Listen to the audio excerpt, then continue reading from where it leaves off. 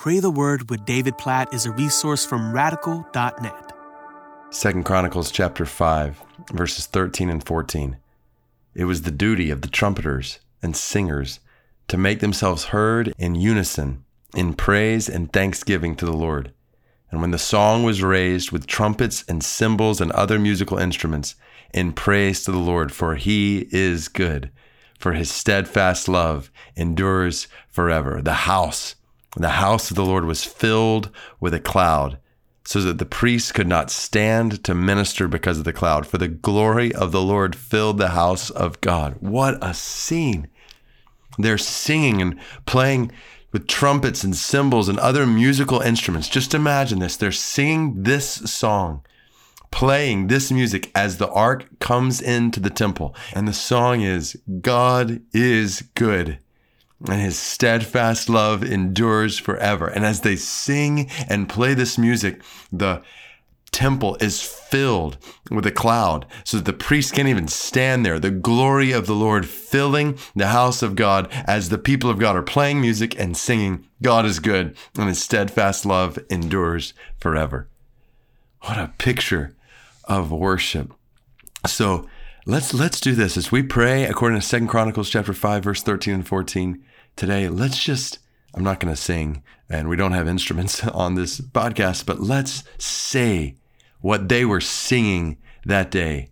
Let's just praise God together for his goodness and his steadfast love, and pray that he would use our lives as a temple of the Holy Spirit today to make his glory known in the world around us, his goodness known in the world around us, his love known in the world around us today. This is what we do. We're temples of the Holy Spirit. We're the place where the glory of God dwells. And even as we gather together in churches, we are the place together where the glory of God dwells. So God, we say together with the singers and the trumpeters and those playing other instruments on that day in 2 Chronicles 5, we say together today, you are good, and your steadfast love endures forever. You are good, and your steadfast love endures forever. You are good, O God, and your steadfast love endures forever and ever and ever. We praise you for your goodness. We praise you for your steadfast love.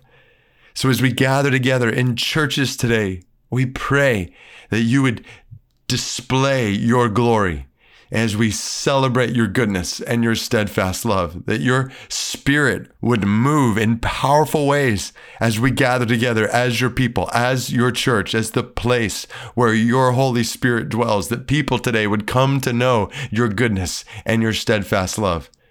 And then, God, as we scatter and we go into all the different places where we live and work and go to school and whatever else this week, God, we pray that your goodness would spread through us, that people would see our lives, good deeds, the fruit of your Spirit as salt and light, and give glory to you as our Father in heaven.